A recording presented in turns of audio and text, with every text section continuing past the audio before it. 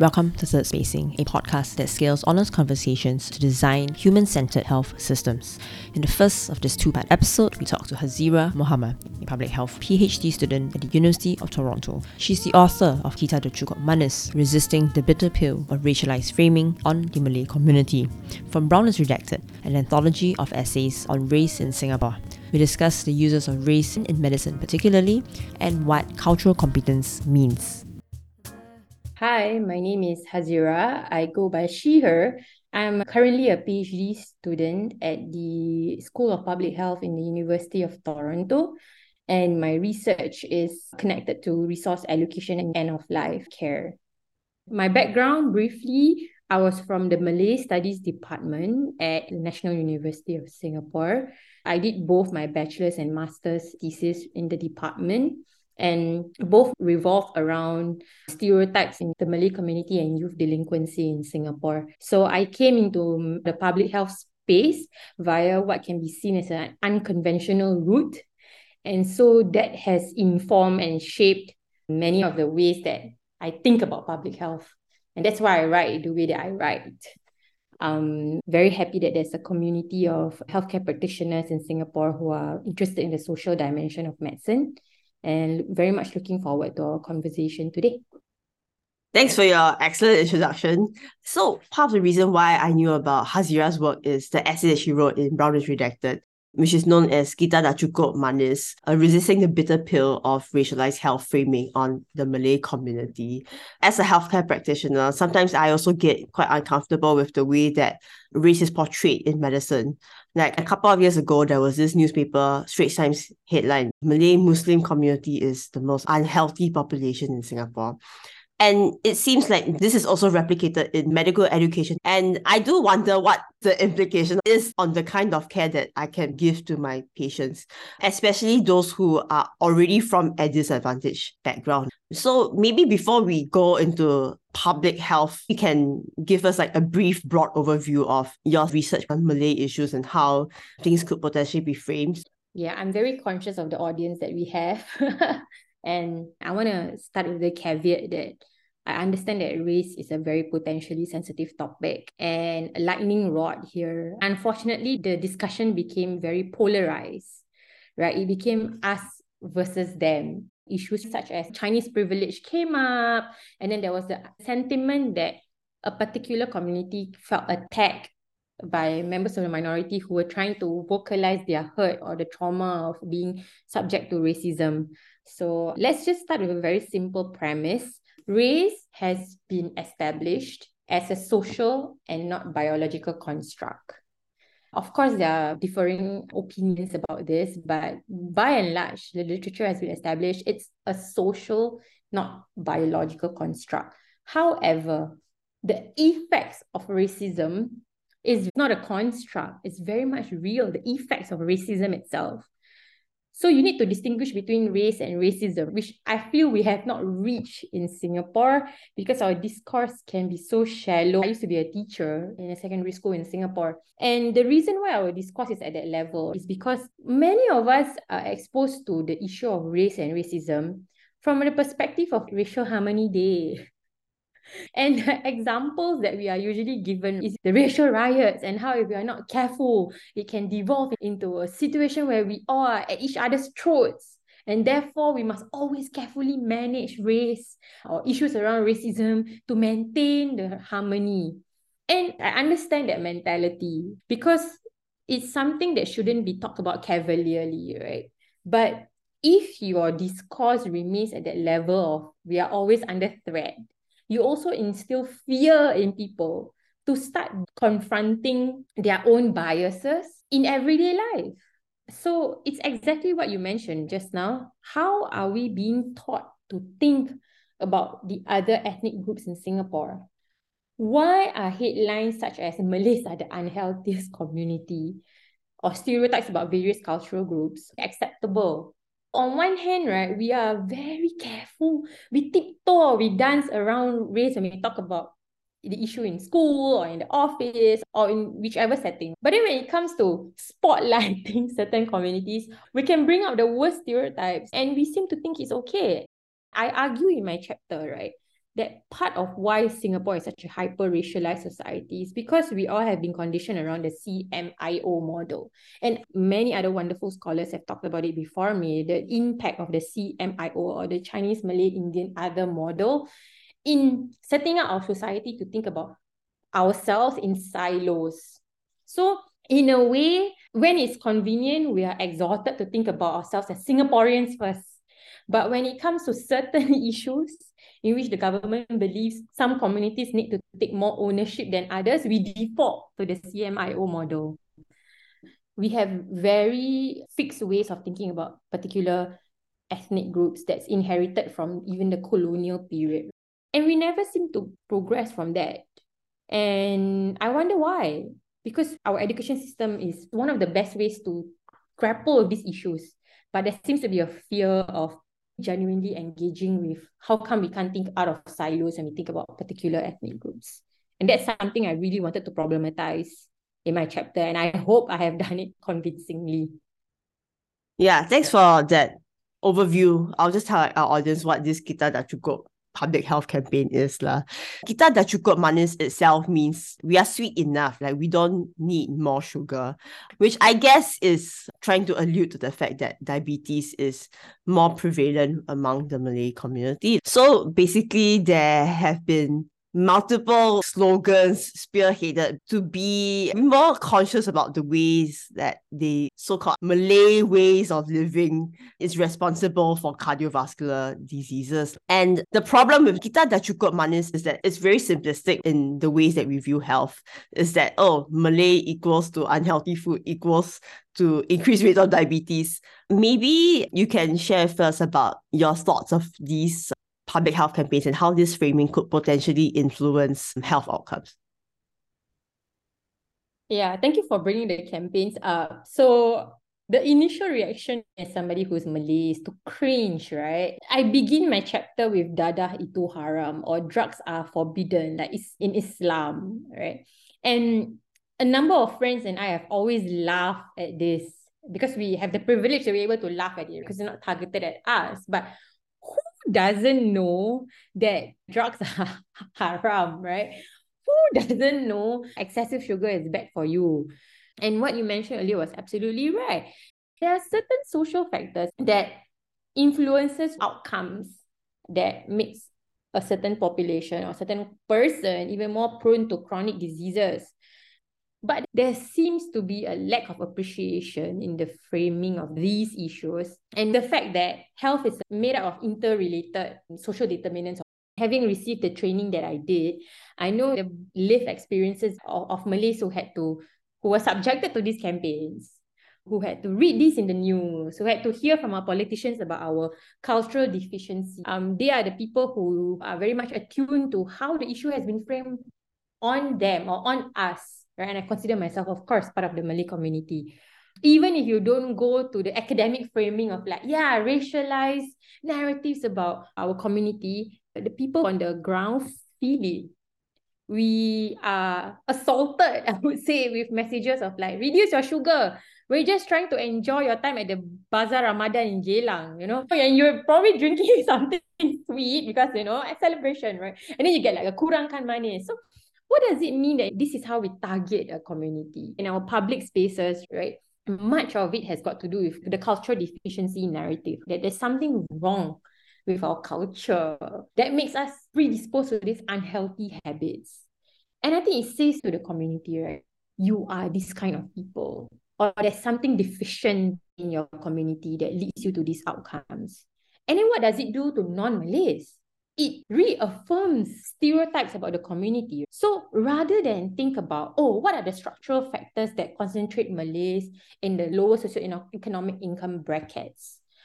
What are other factors, like maybe working in jobs with long shifts or not having access and time to prepare healthy foods that might lead certain communities to various health outcomes that might not be optimal? The human brain is such that cognitive shortcuts are easier to latch on to rather than thinking about, hey, wait a minute, take a step back. What are the social factors that impacted this person's life that led them to this hospital bed? So in a clinical encounter, you have limited time You're always told to hurry up the consultation, or like you have 10 other patients to finish on this round, right? Do you have the time? And when faced with a patient, maybe with diabetes, and are displaying what is usually seen as not health optimizing behaviors, do you have the time to think about the complexities that made up this person's life? Or is it easier, because you are in a time crunch, to attribute it to the person? It's easier to stereotype a certain group than to think about, hey, what are the nuances that make up the social determinants of health? And as somebody who is now in public health, you really start to see the impact of these cognitive shortcuts on how patients or patient groups or a particular population are viewed. A lot of the papers that I've seen in Singapore that tries to tackle the issue of ethnicity or race, or talk about the Malay community, they have a quantitative study design and some data that shows that the Malay community is highest in a particular outcome that they've designed. Rather than think about the social determinants of health and intersection of these determinants in the community's health, they default to stereotypes like, oh, their religion makes them think like that, or oh, their laziness to engage in physical exercise makes them think like that, or makes them behave like that. It's honestly very saddening and very hurtful as a minority who's already existing in a space that might not be designed for you, to read journal articles that talks about the deficiency of your community. And it really makes you think about how many of the research teams actually have minority members in the team to help to contextualize or understand the nuances of the findings. More often than not, when you start to look at the authors, the list of authors, they don't have minority members. You know, it's an ecosystem, right? Research informs practice. Practice informs research design. Who gets grants? Who gets to run the studies? Who provides the framing for how these studies are interpreted?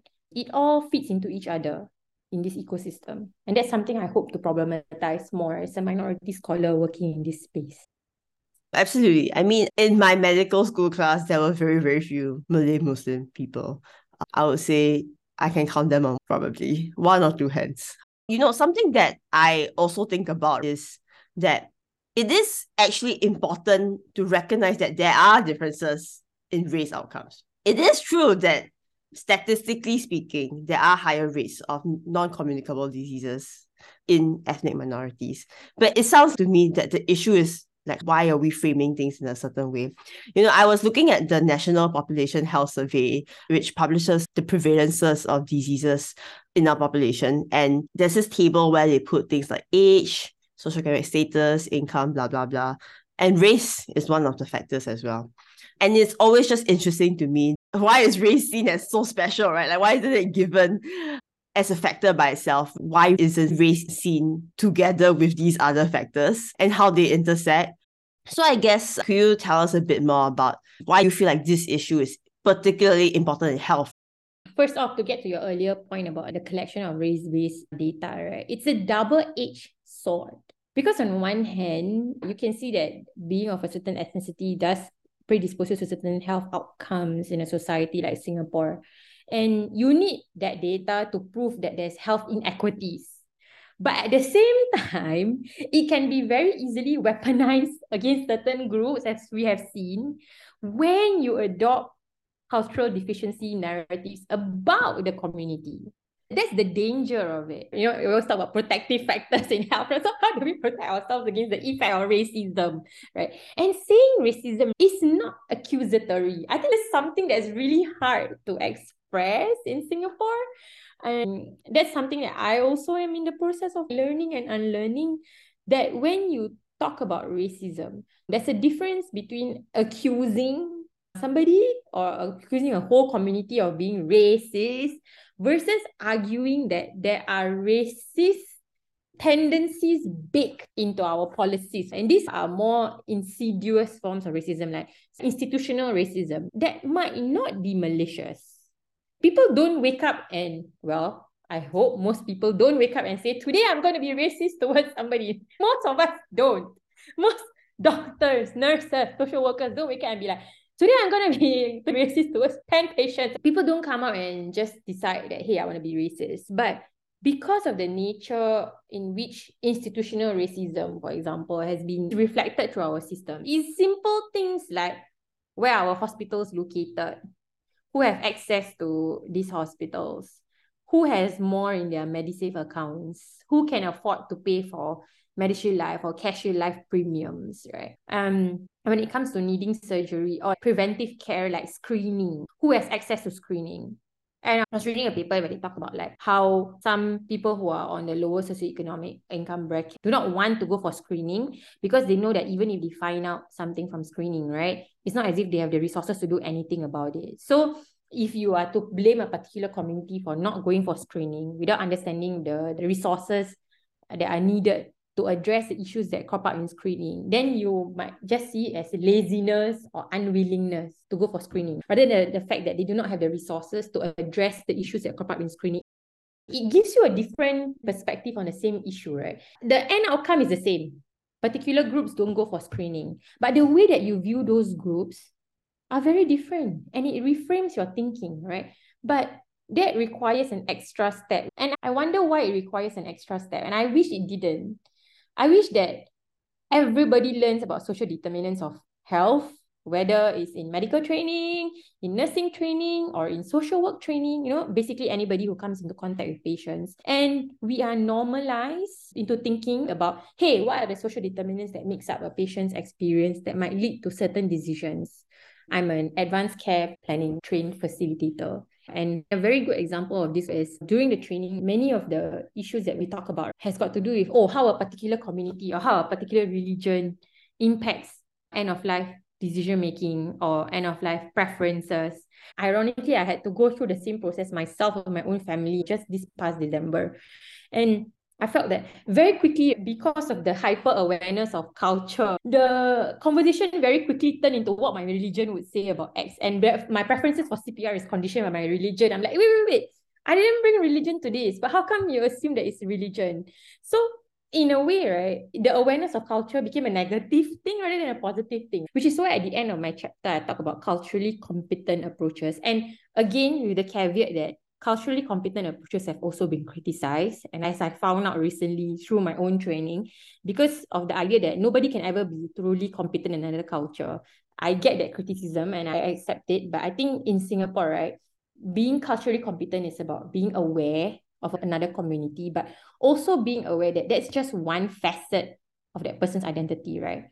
So being culturally competent is not ascribing everything to culture. Oh, they are Malays, that's why they behave like that. Oh, they are Indians, that's why they behave like that. Oh, they are Chinese, that's why they behave like that. There's so much heterogeneity within each specific community. You understand that people are different, but that nuance gets easily lost when you start stereotyping or think about a particular group in a population level. Oh, they must all be like that. So that's the big contradiction that I hope more people are aware of. That might truly be the real change that happens. And I feel like sometimes people ask me, so which is more important, changing the top or changing the bottom? Like where should change happen the most? I feel like it should be simultaneous. And if the top is not progressing enough, the bottom needs to progress faster in order to change the top, right? Because the sentiments on the ground also determine what kind of policies are being structured or shaped, or what kinds of framing are being applied to particular communities. So there needs to be pushback.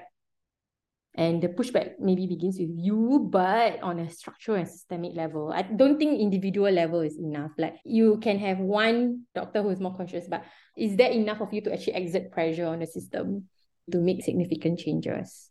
Yeah. I mean, I guess that's why we're having this conversation. To build awareness among healthcare workers, right? Yeah. I feel like that framing that racism is baked into our policies and is baked into our system is very helpful, because sometimes when I try to talk about race with my own colleagues, the conversation gets shut down quite quickly. It's not a personal attack, it's just the raising awareness of certain behaviors that we have grown to be seen as normal. Yeah. And the National Population Health Survey has this part on cancer screening rates. So I think it's great that you brought that up, because the thing that I was quite shocked to see when I read that National Population Health Survey was that while the rates of cardiovascular diseases are maybe like single digit or the low tens between the ethnic groups, the rates of cancer screening are actually vastly different. And going back to the point about being hyper aware of culture and assuming that this culture means a certain preference for ACP discussions is also inaccurate. some people might think like, oh, maybe Malay Muslim women are just like more conservative, so they don't want to show their breasts or they don't want to do cervical cancer screening. But actually that's not true, because colorectal cancer screening rates are also equally low. And there's also a vast difference between the ethnic groups. And so for me as a healthcare provider, I also think about how is it that we are communicating and building this relationship with ethnic minorities on a broader scale, like what you are mentioning, right? How does it engender trust? Since we are on this topic, one thing that when I read your paper, I thought it was like a brilliant example, right? It was about what cultural competency really means. So one of the examples that you brought up was Both Sides Now, which is an organization that you volunteer with, and that the example of a coffin isn't really helpful in bringing end-of-life discussions to the Malay Muslim community because coffins are not used. So if we do not design programs that are specific for a certain ethnic group, then we are missing out on this communication aspect. So maybe you can tell us a bit more about what you think we could do then in terms of culturally competence. So the first part of your question on screening and why it's so different. I recently came across a paper from Public Health School in Singapore. It basically came up with this scale, and one of it is called Punishing Allah Reappraisal, to talk about how the fear of religion actually impedes screening. So one of the variables that they mention is PMIR, or they call it Punishing Allah Reappraisal. And it talks about how cancer as a punishment from God made it such that people were more unlikely to go for screening because they see it as like having cancer is like fated. It's a punishment from God, and therefore it's not something that should be actively sought out to be treated. And I was really affected when I read the paper. I was just sitting with that for a while and thinking, who would be okay with getting breast cancer? Like, you know what I mean? It's not something that you will be like okay with, but it's more like once you get breast cancer, people have multiple ways of rationalizing why they got this particular illness. But keeping it as a variable and then using it to justify why Muslim women or Malay Muslim women don't go for screening is extremely problematic to me, because how do you come to that conclusion? You have interpersonal barriers, you have structural barriers. That means there is some nuance in the formation of the scale, right? In understanding that there are interpersonal and structural barriers that might affect women. But how come when it comes to a minority group, you default to their religion to explain why they don't want to go for screening? Look at the way in which the whole study was conceptualized. It's deductive and inductive. It's trying to explain why a certain group had a certain outcome based on a hypothesis, rather than understanding from their perspective, even though they call it a mixed method sequential study.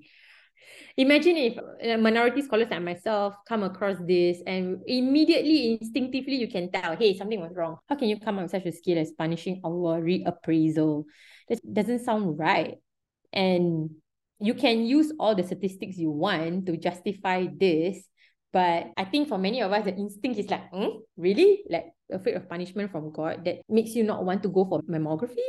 And to get back to your earlier point about colorectal cancer, yeah, so if you want to use religion as an example, then what about like colorectal cancer screening? There's something that doesn't add up. How come in certain areas you can easily default to the deficiency of the culture, but in other areas you abstract and look at it as like, oh, okay, so it's a cost issue. These are the structural barriers. The cost of going for screening is high. And to bring up the earlier point that I mentioned, like those from lower socioeconomic income brackets, even if they go for screening, what's the point? Because you don't have the resources to address issues that come up in screening, right? How come we can be selective about that? So that's just one contradiction that's really glaring for me.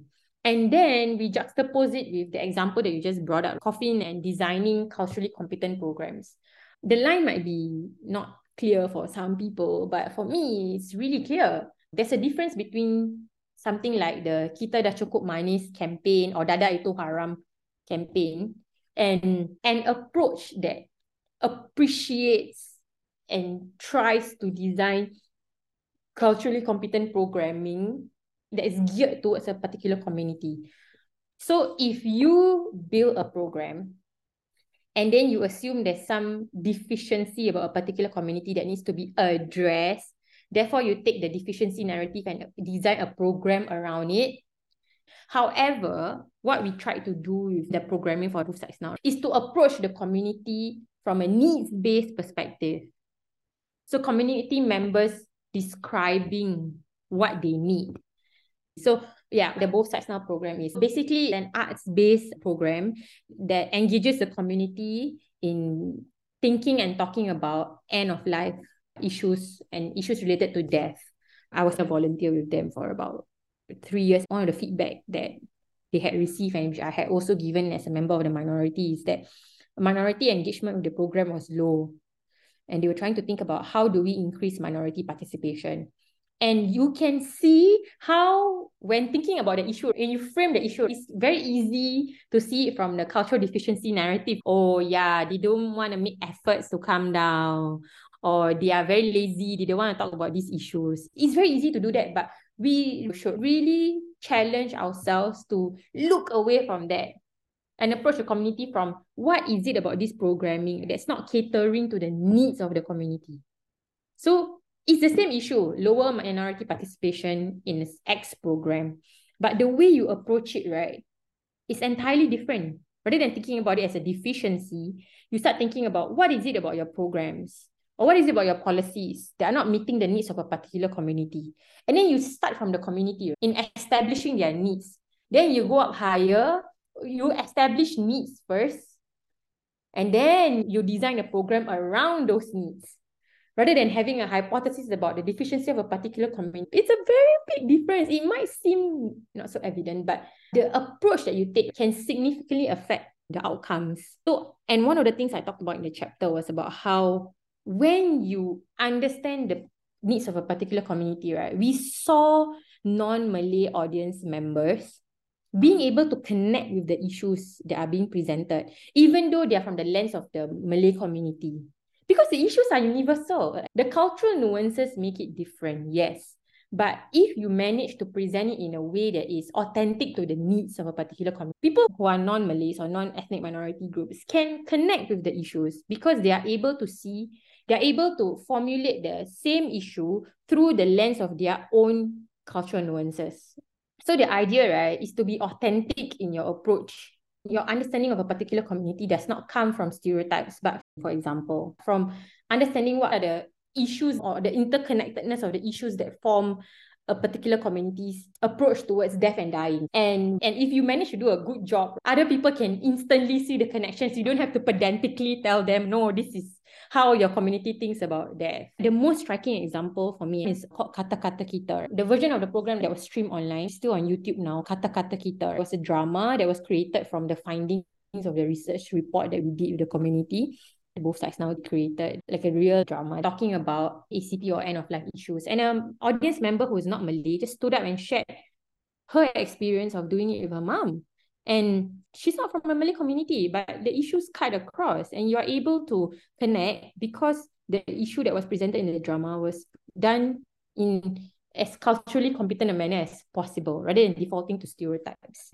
It makes a big difference. Yeah, absolutely. I think that is interesting that you bring out this terminology needs-based assessment because I feel like if you didn't use that terminology, right, the assumption would be that a culture-centered approach in our simplistic thinking would just mean that you can speak the language of the person that you are communicating with.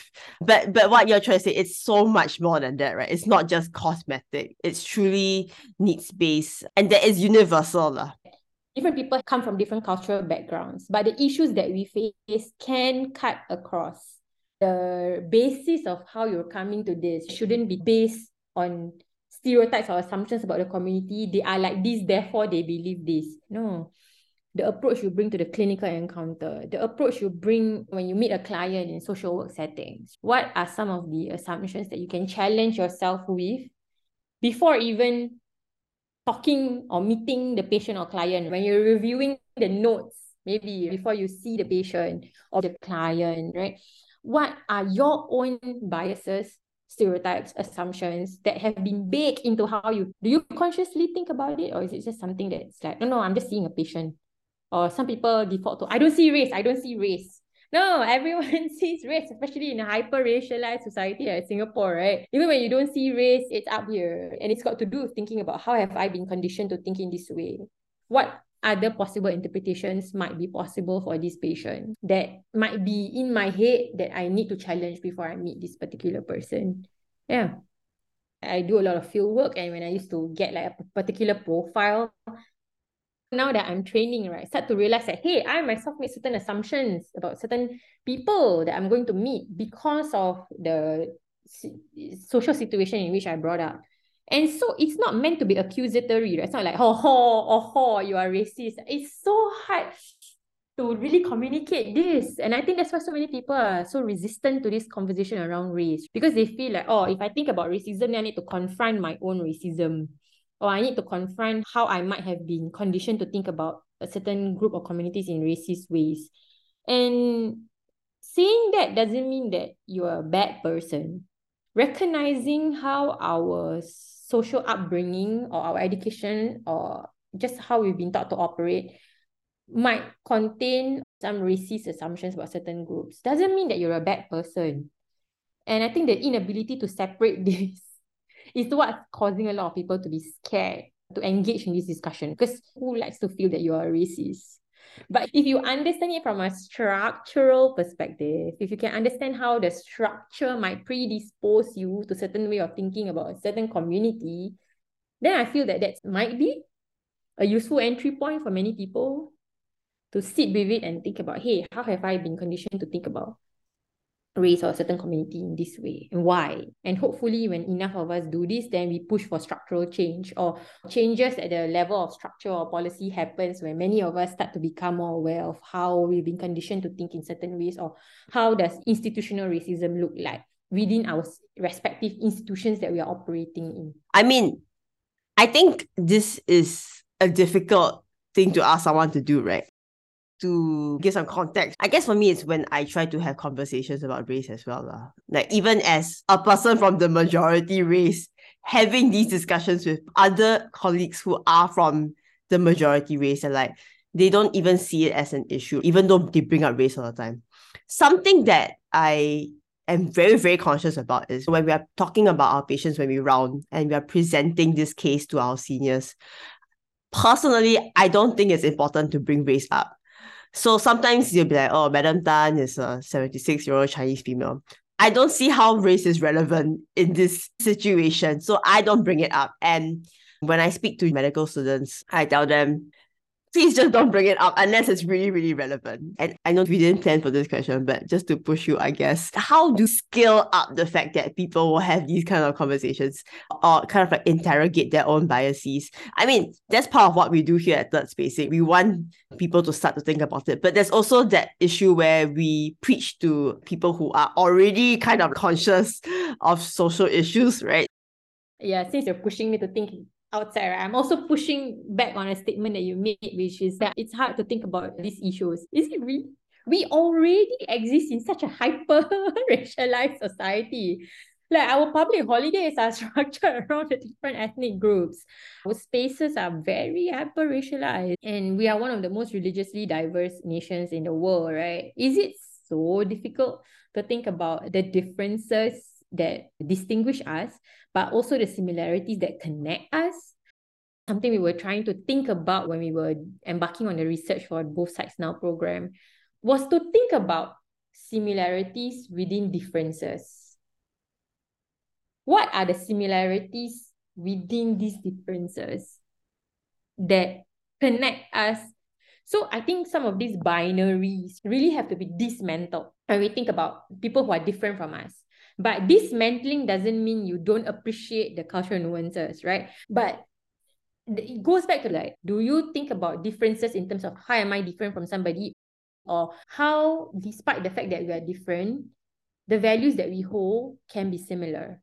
And how do we understand somebody who is different from us and the values that they hold in relation to ourselves? So, for example, let's give clinical encounter decision. Maybe like a patient rejects a treatment that you as a doctor would think, hey, that's so obvious. Why wouldn't you want to do that?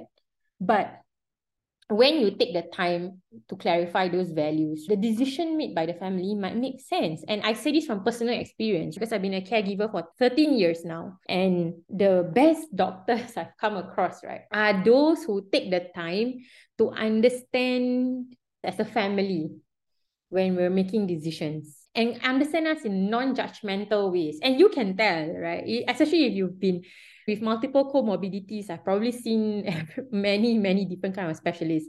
The best kind of doctors, right, are those who start from values before the actual decision that needs to be made when it comes to certain interventions that they're trying to promote or push against. Do you have time to clarify values? It can be as simple as asking, so what are your values when making this decision? And then just taking the time to understand that, right?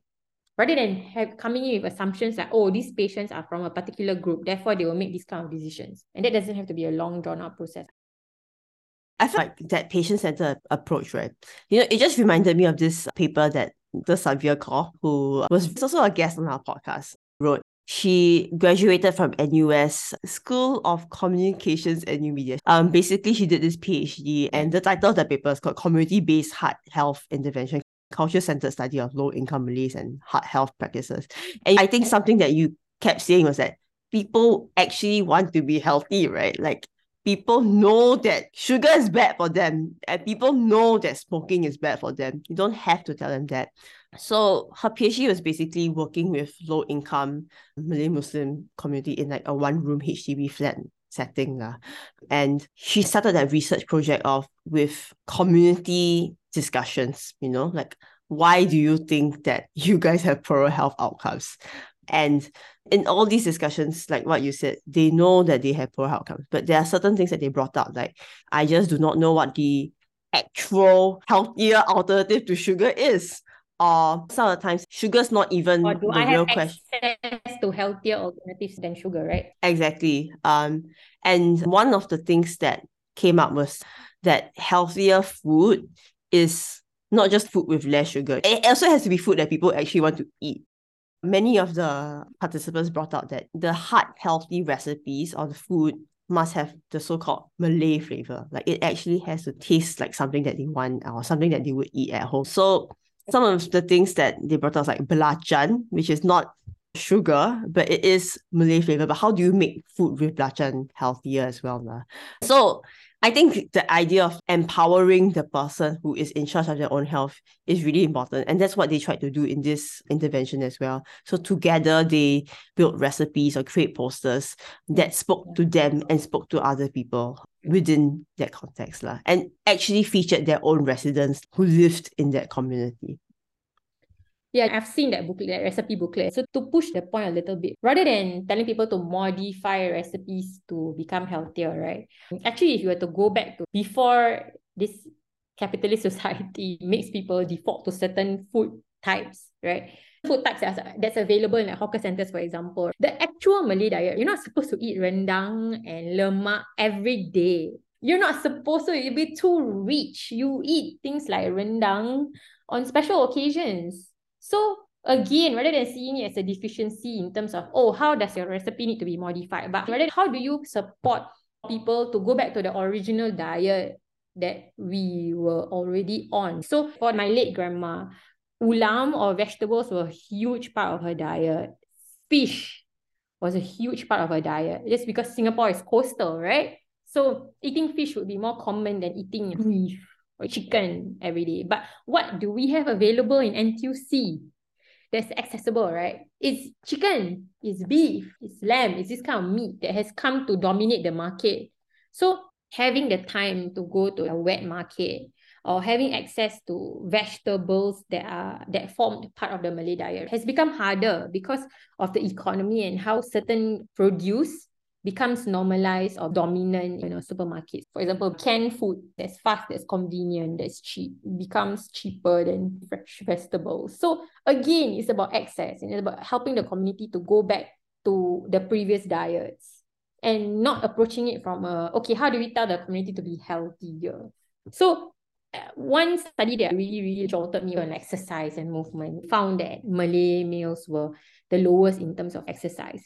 But imagine if you had just come from like a 12 to 14 hour shift where you're on your feet as a security guard, or when you're on your feet as a manual laborer, right? Do you really want to go and exercise in the park?